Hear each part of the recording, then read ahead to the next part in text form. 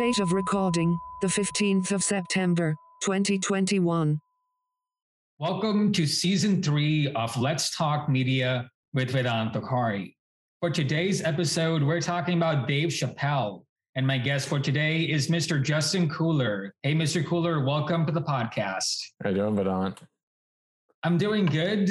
It's just been a busy semester. I'm currently interning in Los Angeles right now. How are you doing? Same thing. School just started in August for us, and things are crazy in Florida. So it's been an interesting year, just comparatively to last year with all the COVID precautions. You know, all of those have been pretty much stripped away, and so it's just been an interesting first couple months. But it feels sort of, you know, more back to normal, but, you know, less in the sense that everyone's, you know, at each other's throats constantly. Yeah, it's been a tough time. I can imagine that. So with that, do you just want to quickly introduce yourself? Yeah. My name is Justin Cooler. I'm a teach TV production at the high school level in St. Augustine, Florida. I had the great pleasure of teaching Vedant in his formative years at high school. I produced a number of films and music videos in New York and New Orleans prior to teaching. And I still, moonlight as a professional photographer and videographer on the side when I'm not teaching and when it isn't a conflict of interest with work. And so we briefly touched upon this at the beginning, but how has your production work been impacted by the COVID-19 pandemic? Man, so in 2020, when it first hit, things were really like picking up for me. You know, me and my wife had just had our first child. So I think, it was like February-ish. He was 6 months old, and I was, I had stopped coaching to give myself more time to focus on the photography and video side. I had just shot a short film. I had shot a music video. I had a bunch of gigs lined up to just shoot with a lot of bands, because I really enjoy doing video and photos for music. And then obviously, 2020, when the pandemic really hit, the whole world came to a stop. It's just been slow. Everything coming back has been really, really slow. I think that Florida is very much an outlier in how we approach, restrictions. There are none. You're seeing like concerts begin again, concerts have been going on for the last couple months. There's really no limits on capacity. You're seeing bars and restaurants bring back local musicians, and that's been going on for the last year, I'd say. Maybe there was a little hesitancy at first, but everything's back at full capacity, and you're seeing a huge influx of people into Florida because of that. On the other hand, I think you have a lot of businesses and musicians who are hesitant to take that sort of free reign and run with it out of a feeling of duty or service to their fans and the general public by not holding these large gatherings. I'll give you a good example was Glass Animals, big band, just played at the amphitheater. And so full capacity, sold out show. But, 3 days before the show, they announced you had to have proof of a negative COVID test or a vaccine to come into the show. And so that I think that, raised some eyebrows, but, they're not from Florida. And so I think they saw the numbers around here and decided, hey, we're going to have an abundance of caution. So, work's been picking back up. A lot more weddings are popping up on the radar. Music's been coming back up. I just shot a show for a band that I loved when I was a teenager, Hawthorne Heights, and a couple other indie rock bands. And then right now in St. Augustine, we have Sing Out Loud Festival, which is a 3-week-long festival full of music. And so I have a couple things lined up to go out and shoot in the next couple weeks. So it's picking back up, but it's just been slow going. And I think, the market's very saturated with people who are just hungry to get back to work. So it's just been it's challenging for an independent contractor right now. Yeah, I was kind of in the same boat as a student where I was supposed to help out on a couple of gigs here and there in production. And I was actually halfway done with filming one project for a class, and we're going to come back after spring break and do the second half. And we put a lot of work into it, but then because of COVID, we had to scrap the entire thing, and it was terrible. It's a bummer. I have a really fun story. Okay. So I have, a woman that I've been collaborating with for the past 2 or 3 years is an artist named Jezebel, and her name's Jessica, but she goes by Jezebel. She's a local Jacksonville musician, but she releases some like really, really cool, interesting, like rock and country tunes. We had shot a music video, and then that music video just sort of like got released right before, all the lockdowns happened. And so I feel like that music video release kind of was underwhelming because of when it happened. Flash forward about a year, I hadn't heard from her because she was very concerned for her son and, him getting sick and immunity issues. And just, I think when you have a child, it sort of changes your perspective on things and how you kind of react to a global pandemic. So then we went to shoot her second single called Carnival, and St. Augustine happened to be throwing their annual, Cathedral Festival Carnival. And I was like, advantageous. Hey, let's go shoot at this carnival. You can't beat this kind of production value. We'll do a little run and gun shoot. We've been in the pandemic for almost a year at this point. And, she's wearing a mask. Most of the people I'd say, 85% of the people in the carnival aren't wearing a mask. And it's just very Florida for you. Mm-hmm. And so you could just kind of tell, it took a lot of like comforting and sort of, cheating. I had to cheat the camera a lot to keep her away from people because she was nervous, right? Because we're in this big open crowd setting. And so it was just like a very unique situation. And you can imagine, all, in Hollywood, them trying to do the same thing, have these big sets of people where, you've got the actors taking their masks off, other people keeping their mask on, and just trying to keep everyone from testing positive and keep the production rolling. I mean, there was that famous Tom Cruise thing where he just flew off the handle because people weren't following protocols and he's, worried about the movie shutting down. I mean, even in school right now, we have students, student athletes who specifically request to stay away from other students so that they don't, get quarantined or, sit near anyone who's going to test positive so that they can participate in their sport. 2 years going in, it's still a very unique situation. Definitely. And would you mind me asking, what is it like to teach a television class remotely? Would you mind getting into that? At the very, very beginning of the pandemic, I taught for 2 or 3 months, right? So Florida went into lockdowns in March. The school year ends in May. And so, I had to shift gears and, do a little bit more theory-based lessons and conference with students and try to create unique projects for them to shoot at home. But following that year, the end of the 2020 school year, May 2020, we went back to school full force. Last year was masks, dividers, lots of quarantining, lots of social distancing, all of that stuff all year. It sort of slowed down towards the end of the year, but we never really lifted the mask requirement. And then this year, everything's gone. There's recommendations, but no straightforward rules, because right now we have a big argument with, parents, anti-mask versus pro-mask. And there's just like a big dialogue going on between those two groups. And the school board sort of caught in the middle, and DeSantis is threatening to pull funding from any school that does have a mask mandate. So that sort of ties the hands of any school official. It's just a very interesting situation.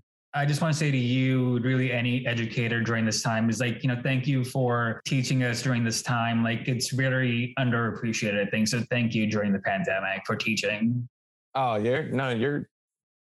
it's, I think about all the people who like couldn't work or like, chose not to work out of, again, an abundance of caution. Maybe they have someone who's like immunocompromised at home and they were scared to go back to work. And then you had people who just flat out couldn't work because restaurants, businesses are closed. As people are getting laid off because businesses chose a very unique time to start trimming their staff. I never stopped working, and I got to a point where I was like, it's interesting. Like it was never on the table. Like, hey, you have to take a break from working for a little bit, and you're not going to get paid, and you're going to have to go on unemployment. Like that was never a factor for me, and so I both like don't really bat an eye at it. It's just sort of my job, but I kind of like appreciate the continuous employment because again, like I had a baby right before the pandemic. And so, being on unemployment, not being able to provide for my family would be very problematic. I don't know. It's a unique situation, but I've had fun with it. I mean, I just feel like it's in the media. It's just been COVID pandemic for so long that I think everyone's over it, and even my students are like, can we just not do any COVID features this year? Zero. Can we pretend like it doesn't exist for this year because we're just, we're wiped out. Mm-hmm. I'd imagine. And again, thank you for all you're doing. Like, I know it's been hard for teachers and educators, but thank you so much. It's been different. That's for sure. I mean, teaching was hard before, I think everyone's jobs were really hard before. And then we just added a lot of like complications. And I used to work in a restaurant, right? If I worked in a restaurant for a long time, managing, and I walk into restaurants now and I see the guys behind the counter, the guys cooking food in the kitchen, wearing masks.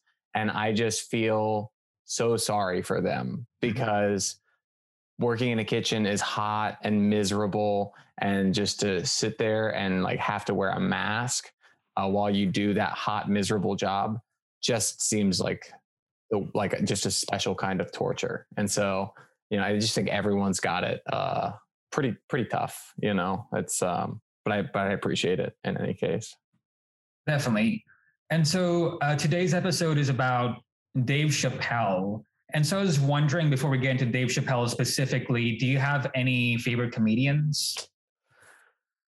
Man, growing up, I listened to a lot of George Carlin, spend a lot of time listening to podcasts about stand-up. Obviously, Dave Chappelle has always been, top three. I got to see Dave when he came on tour after his like long hiatus. So I want to say like 2016, I got to see him, and he was like kind of on tour working out his material for his first Netflix special.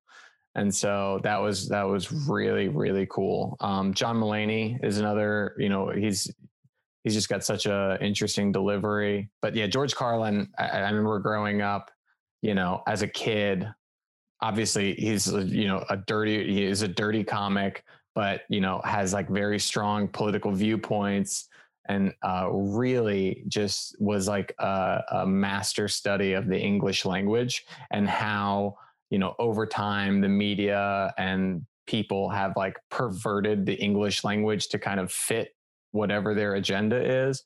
And I always love that about him. If you read some of his stuff and watch some of his specials from, the 90s and the 80s, he's like a prophet, and like all the things he talks about are going on now, when it comes to political correctness. And he called it nerfing the world, where you're trying to make the world so safe that no one can get hurt. As a kid, it's really tough to watch stand up and get away with it with your parents, because they see them cursing on screen or whatever. But George Carlin had a bunch of books where he had adapted his comedy and wrote, extraneous material. And so I remember having like 3 George Carlin books, and I would just pore over them and read them and do his bits as a kid. And, I got away with it because I was reading, it was like the good stuff. Yep. Parents were not the wiser for that. I've watched some of George Carlin's stuff. I watched his now famous monologue on the 7 dirty words. We saw it in class. Yep. It's a good one. And I'm more into like late night show hosts. Like I'm a huge fan of say John Oliver and Jon Stewart to Trevor Noah. I'm more into like late night. And I'm just wondering, have you ever watched The Marvelous Mrs. Maisel on Prime? Because that's a show about stand-up. I have not. I've heard good things, but I haven't yet. There's just, when you have a child, your viewing selection changes. I can imagine. You have to be real. You don't have a lot of time, so you have to be real selective. But I've heard amazing things about The Marvelous Miss Maisel. Another good one. Pete Holmes. Pete Holmes had a show on HBO. I only think it went for one season, but it was produced 1 or 2 seasons. It was produced by Judd Apatow. Oh wow! It was called Crashing. And that was sort of like, introspective to his life and his approach, his like beginning, in stand up and kind of where he came from. And that was a really interesting, he's a unique comic. And I thought that was a cool little story. Also, funny people, Judd Apatow started as a comedian. And so he had, funny people is kind of like his ode to, stand-up comedians and stand-up comedy. And that was a really good movie, kind of about that whole life. You've got like Aziz Ansari playing this like crazy, sort of raunchy comedian, and then Adam Sandler playing the more straight-laced guy. That was a really fun movie. I'll check it out. And so, how were you introduced to Dave Chappelle? Chappelle Show came out when I was in high school, so that ages me pretty well. Jackass, the show Jackass, which I know isn't stand up, but like that stuff came out in high school. And for me, you come to school and you just hear, it's like, did you watch the show last night? South Park came out when I was in like middle school, and like, my first year of high school. And so, those were the shows that we weren't supposed to be watching, but we're watching.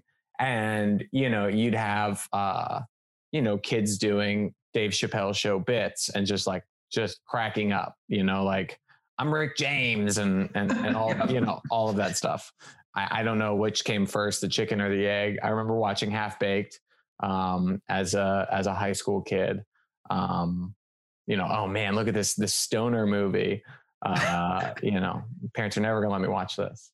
That's the perfect audience. Teenagers are the perfect audience for Half Baked. I'll just say that. Yeah, no, I mean, and if you watch it now, it's dated, but it's still pretty much spot on. And he talks about it. Him and Neil Brennan talk about it a lot, how that movie, the way that movie came about, it was just sort of rushed.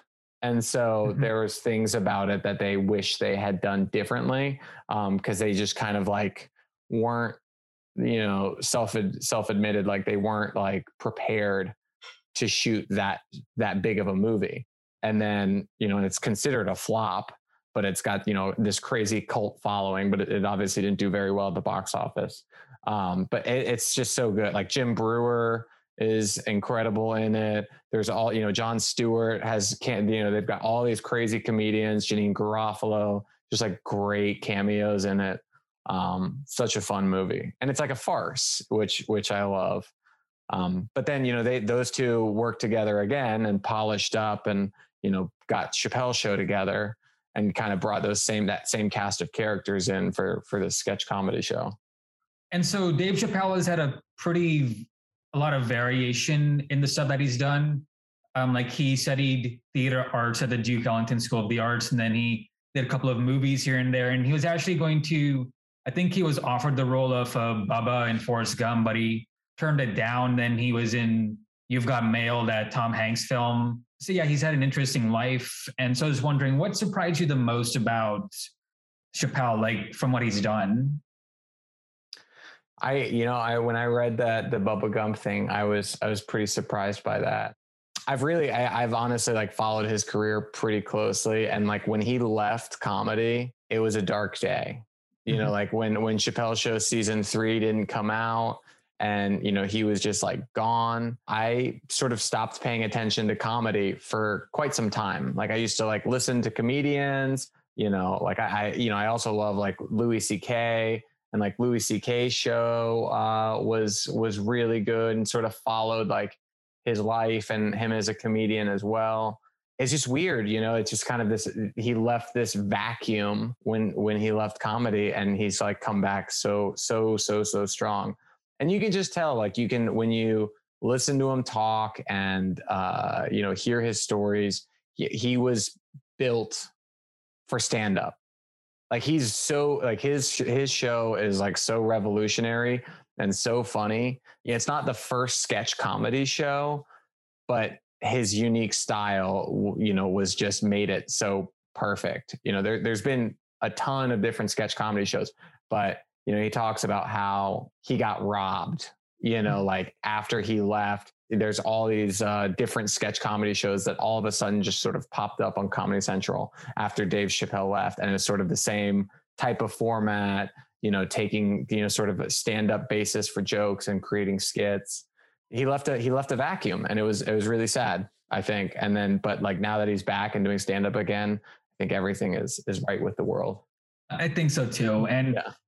I can imagine that power vacuum just happening out of nowhere, because he walked away from a $50 million deal to continue the Chappelle show. And so I guess my question is, so what separates Chappelle from like the other comedians that you see these days? A big part of stand-up comedy is like finding your voice and going through growing pains and finding your delivery. He just has such a unique view of the world. And he's especially now more than ever, he's unapologetic, which is really important, I think, in comedy. You're making jokes, right? Mm-hmm. You're making jokes.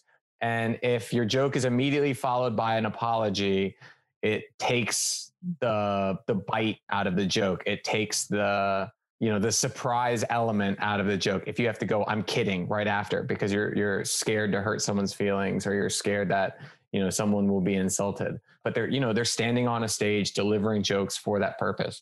And he just does it better than anyone, but it's so different. And like, I think what's intriguing to me about Dave Chappelle is that, you know, he has a perspective that I will never have.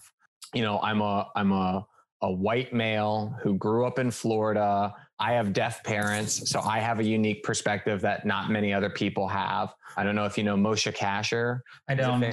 Moshe Kasher is a famous stand-up comedian as well, out in LA, and he's got a deaf mother. And so he touches on his deaf mother in his comedy a lot. And that's like a unique experience that he has. You know, and Dave Chappelle, black guy, grew up in Washington, DC.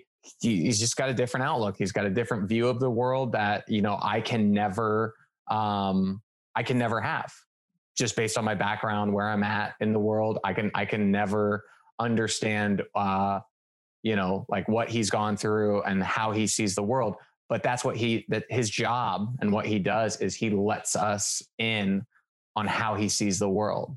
And he lets us in on like what it's like to be a person like him living in this world. That's like the magic of comedy is like, you know, you see something one way, I see it this way. And, you know, maybe it's an intriguing way, maybe it's a funny way. You know, that's why Seinfeld was so, you know, Seinfeld just pointed out the things that are crazy with the world. And his delivery is great, you know, but it's very straightforward. And like, how crazy is it that we just all do this, you know, and just kind of observational humor in that way. But Dave Chappelle's he pulls no punches, and his view is so unique, I think. To me. I think so too. And I definitely agree with that, because I remember Sticks and Stones. Have you watched Sticks and Stones on Netflix? I have, yeah. So with that stand-up special, the audiences loved it, but the critics hated it, allegedly. And there are allegations that the critics weren't allowed to say they like Dave Chappelle because they didn't want the PC culture to come after them. Do you see it that way? Yeah, I mean, I didn't read too much into that. I know that, you know, he was sort of embroiled in controversy for his jokes on transgender people. And again, you know, he has opinions on, like, he has jokes about the transgender community said in front of a live audience for a comedy show. And people got offended. And I think you're right. You know, like, I think you know, if a critic says this is the best stand-up special he's ever done, they're essentially, you know, applauding what could essentially be said as like insulting, you know, an entire community. But I think that's what, you know, when you police comedy, you take the heart out of it. I was thinking about it earlier, you know, when I was kind of reading through your outline. You know, if you are a victim of domestic violence, right? For example, that upsets you. The idea of domestic violence, like you're a victim or, you know, someone who's been, you know, victimized by like that bothers you, right? Domestic violence bothers you. So, you know, if you're watching a movie, a fictionalized movie, and you see domestic violence, it's going to bother you, right? And so the way they treat that scenario in the film is really going to largely impact how you feel about the film. And if the film doesn't treat it with like the sensitivity and care that you have in your heart for how, you know, how that situation that, you know, happened to you, you're going to hate the movie. And you're going to, even though it's a fiction, right? Even though it's a made up movie, the way they treated the issue of domestic violence wasn't to your liking. And so you feel insulted by it or offended by it. And then, you know, you take that the next level up to a comedy special where you have a guy on stage making jokes about domestic violence. And so again, you're in that audience, you're watching that special. If you don't have the right mindset and like you know, if you're not thinking about the fact that you're at a comedy show, this guy's talking about something terrible and trying to make light of it and trying to make, you know, to point out the absurdity of domestic violence, but you're taking it as this is insulting. This is offensive to me. And so, you know, I think that those issues that Dave Chappelle touches on are close to people's hearts. Mm-hmm. Racism, the transgender community, all these different little things are, you know, they're just really close to people's hearts. And if you're not paying attention to the subtlety, to the absurdity, to how he's framing it, it's really easy to be insulted. It's really easy to get insulted by a comedian if you're not in the right mindset. PC culture has no place in comedy. Like if you're watching a comedy special and you're being a PC policeman, you're not going to enjoy yourself, you know? And I think the point is to kind of let loose and pay attention to the subtlety and the absurdities. Obviously, if someone takes a Dave Chappelle joke and says it in the boardroom at a company, that's not the appropriate venue for it, you know? Yeah. And that joke may not land as well as it did when Dave Chappelle did it on stage. And you know, it depends on the person saying the joke as well. But at the end of the day, like it's a fiction, right? They're taking, they're making an observation or they're taking something from their life or something, and they're either fictionalizing it or making it more grand or more ridiculous than it actually was. And to bring us joy. And like, especially, you know, in the sense of like something like domestic violence, like someone who's experienced that, maybe they need, you know, like a good laugh, you know, is good for you. But it's hard to touch on those topics without making someone sensitive. Mm-hmm. You know, like I said, my parents are deaf. If someone was just up there making fun of deaf people and deaf people stereotypes, and it came from a place where they didn't, you know, they have no experience with deaf people, right? They just saw a deaf person on the side of the road. They're making fun of their voice. They're making fun of their mannerisms. That would be insulting to me because it's not coming from a place of love. It's not coming from a place of understanding. Like you know, whereas like I said, Moshe Kasher, he makes fun of his mom and his experiences with his mom because it's just like, that's what made him laugh growing up. And it's part of his experience. And he, you know, can speak on that with like love and like an understanding.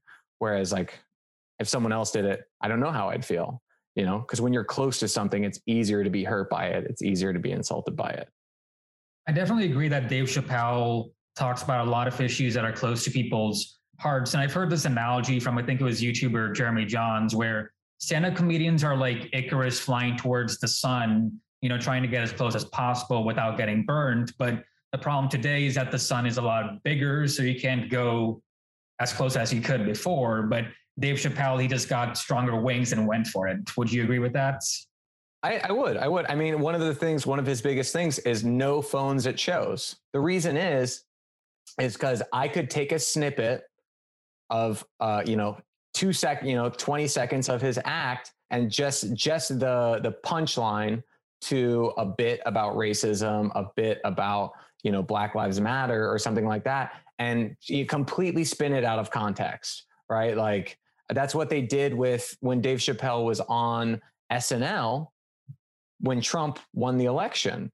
They painted him as a Trump supporter because he said, we should give him a chance, right? We should give him a chance because we'd like to be given a chance.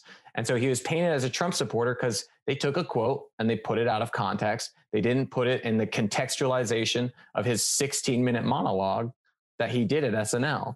And so by not allowing phones in his shows, he's become, you know, the gatekeeper of his content. And so he'll only release his content when it's been vetted and he can watch through it and make sure that his joke lands in the right place. You know, it lands on the side of, this is funny. This is an observation that I think a lot of other people will have. And, you know, it doesn't come from a place of hate or hurt. It's just, I'm just trying to bring joy to people.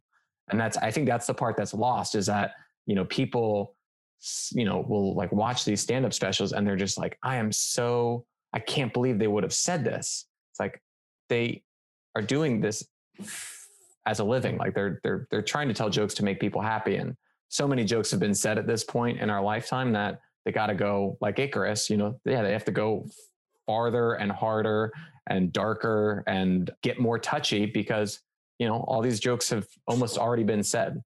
They have to be more unique. And, you know, Daniel Tosh too, you know, he's another one who's just like unrelentingly like savage when it comes to how he, like the types of topics he touches on. And, you know, he's backtracked once or twice on his jokes. And then he realized like, this is hurting me, you know, like I'm a comedian, I'm a professional, I'm doing this for a joke. I don't believe in these things.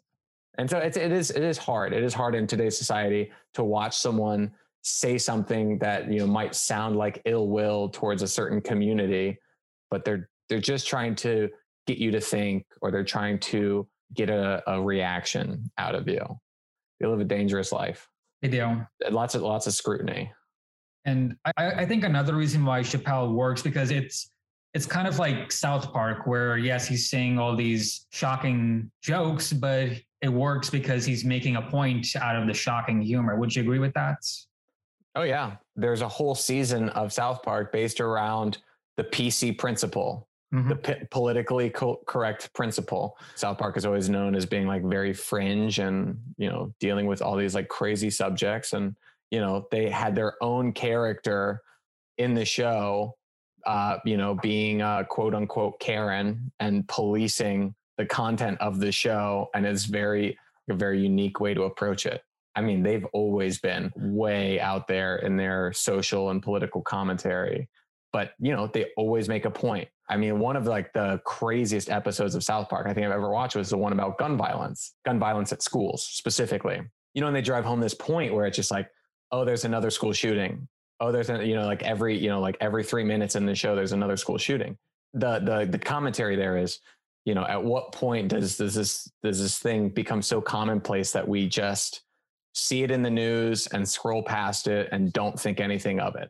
We are at the point where a school shooting is happening every week, every other day, and we are just not even batting an eyelash at it. And it's really sad. That commentary comes across so good, but also in the painful way that they do it, where they're portraying a school shooting on the show. It's sort of sadistic, but, you know, it's also a cartoon. So, you know, you take that with a grain of salt, but it's crazy. It's a very hardcore way to prove a point, but they did it, you know. They did it. It's uncomfortable for everyone watching. And I think that's another part of comedy that kind of goes unnoticed, you know, or like, you know, it's like, sometimes it's supposed to make you feel uncomfortable because that's how the comedian feels about the subject. Watching the one that Dave Chappelle did on George Floyd, it's uncomfortable. It's almost not even stand up. He's just talking about how it makes him feel and how terrible the situation is. And that's part of it. It's like, it's having that uncomfortable conversation. I don't know. They are very special people. again, I can't even begin. Like George Carlin, I'm telling you, Vedant, you got to go back and watch some old specials and read some of his books. He is a master of just like seeing the future. He talks about all this kind of stuff, like all the, sugar coating the world. I'll definitely check him out, George Carlin. And I also watched that Shooter episode of South Park a couple of years ago, and it was very hard to watch. I will admit that. I mean, from your perspective as a student, that's coming off of Marjorie Stoneman Douglas. Right. When you were in my class when we had to have a very uncomfortable conversation about what we're going to do when we have an active assailant. As a teacher, I have to do that once a month now. Mm-hmm. Like that's my commonplace now, is having a conversation with students on a regular basis about active shooters and what we're going to do and how we're going to deal with it. And it's uncomfortable. It's like our reality is that we are constantly in fear of potentially someone coming in and shooting up the school, and that episode hits it right on the head, and it's like, it makes you laugh. And then in that same moment, you look inward at yourself and it's like, should I be laughing at this? Is this funny? The social commentary level is very high. Yes. And dark. And they, again, they South Park pushes and pushes and pushes the boundaries of what is appropriate because they've been doing it for so long. They have to, they can't go back to doing, fart jokes and probes coming out of Cartman. They can't do those silly little bits anymore. They have to, they've pushed it so far with the social commentary that's where they have to live now, but they do such a great job. Definitely. And that's what I really appreciate about comedians like Dave Chappelle is, like we mentioned, he doesn't like hold back any punches. He goes for the serious issues, but he handles it with just the correct context and subtlety that it just works. And I think that's what we lost. It's a balancing act. I don't think people really realize, unless you're a big fan of stand-up and you listen to these guys talk, but they, they'll have a joke in their head and they'll work on it. They'll go in front of a crowd and they'll work the joke out, and depending on what type of comedian it is, like maybe it's a one-liner, or maybe like there's like a whole story to build to the bit. Norm Macdonald passed away a couple days ago, and I was watching some of his old comedy bits, and he has just such a unique style. It's very sort of stone face, straight man style, and very absurd. And he has this like 4-minute bit about a moth on Conan O'Brien. It's really worth a watch. It's really funny. Check it out.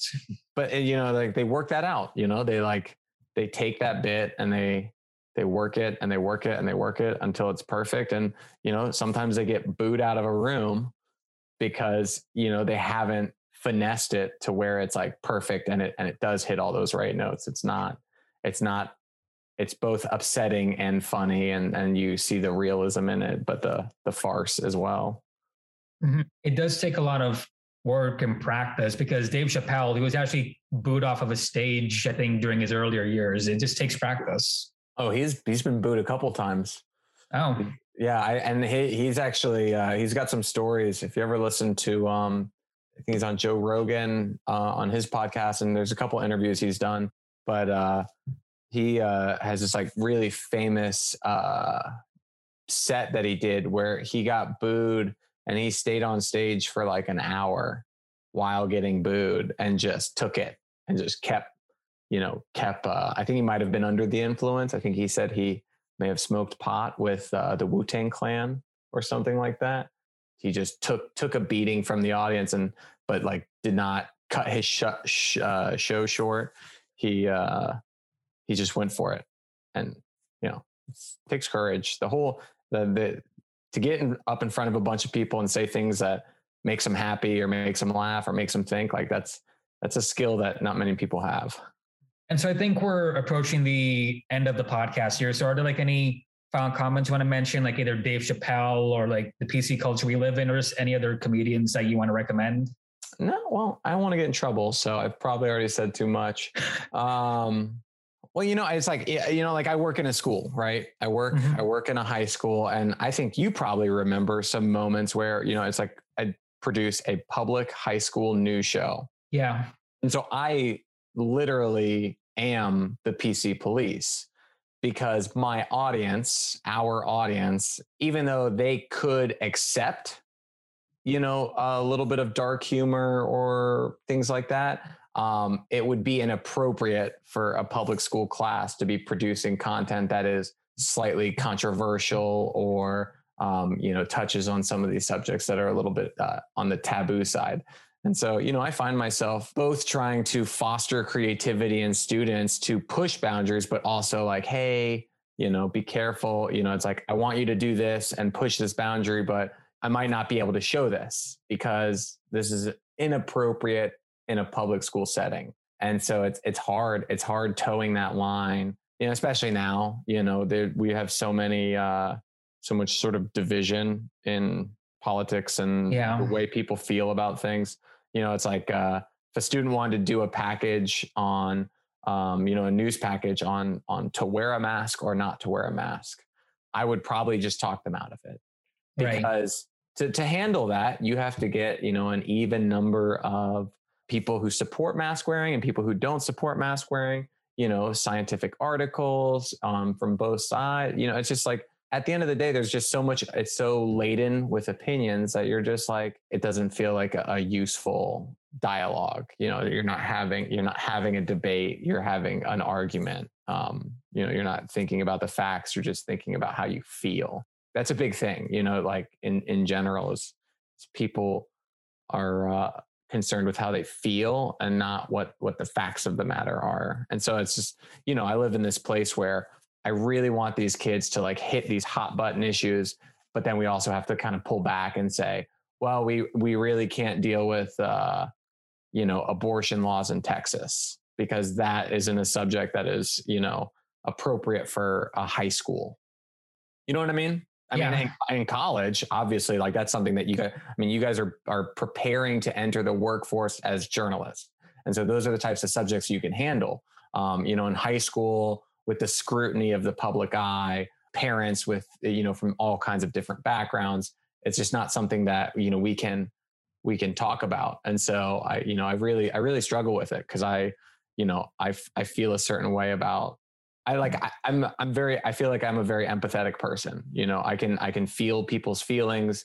I've seen, students from, the LGBTQ plus community get bullied. And so, it's like, I support them and I don't, want to see them get hurt. I had a lot of students who were very vocal about Black Lives Matter. And then there's also, Republican students who are arguing about those issues. Last year in general felt very like volatile. It did. And, the show, as you remember it, became very tame. It felt like treading dangerous water to let someone like to even do like an election package, that same division you saw in the country, in the school, and so that's the line, and I had kids who wanted to do like a funny, they wanted to do a funny version of the debate.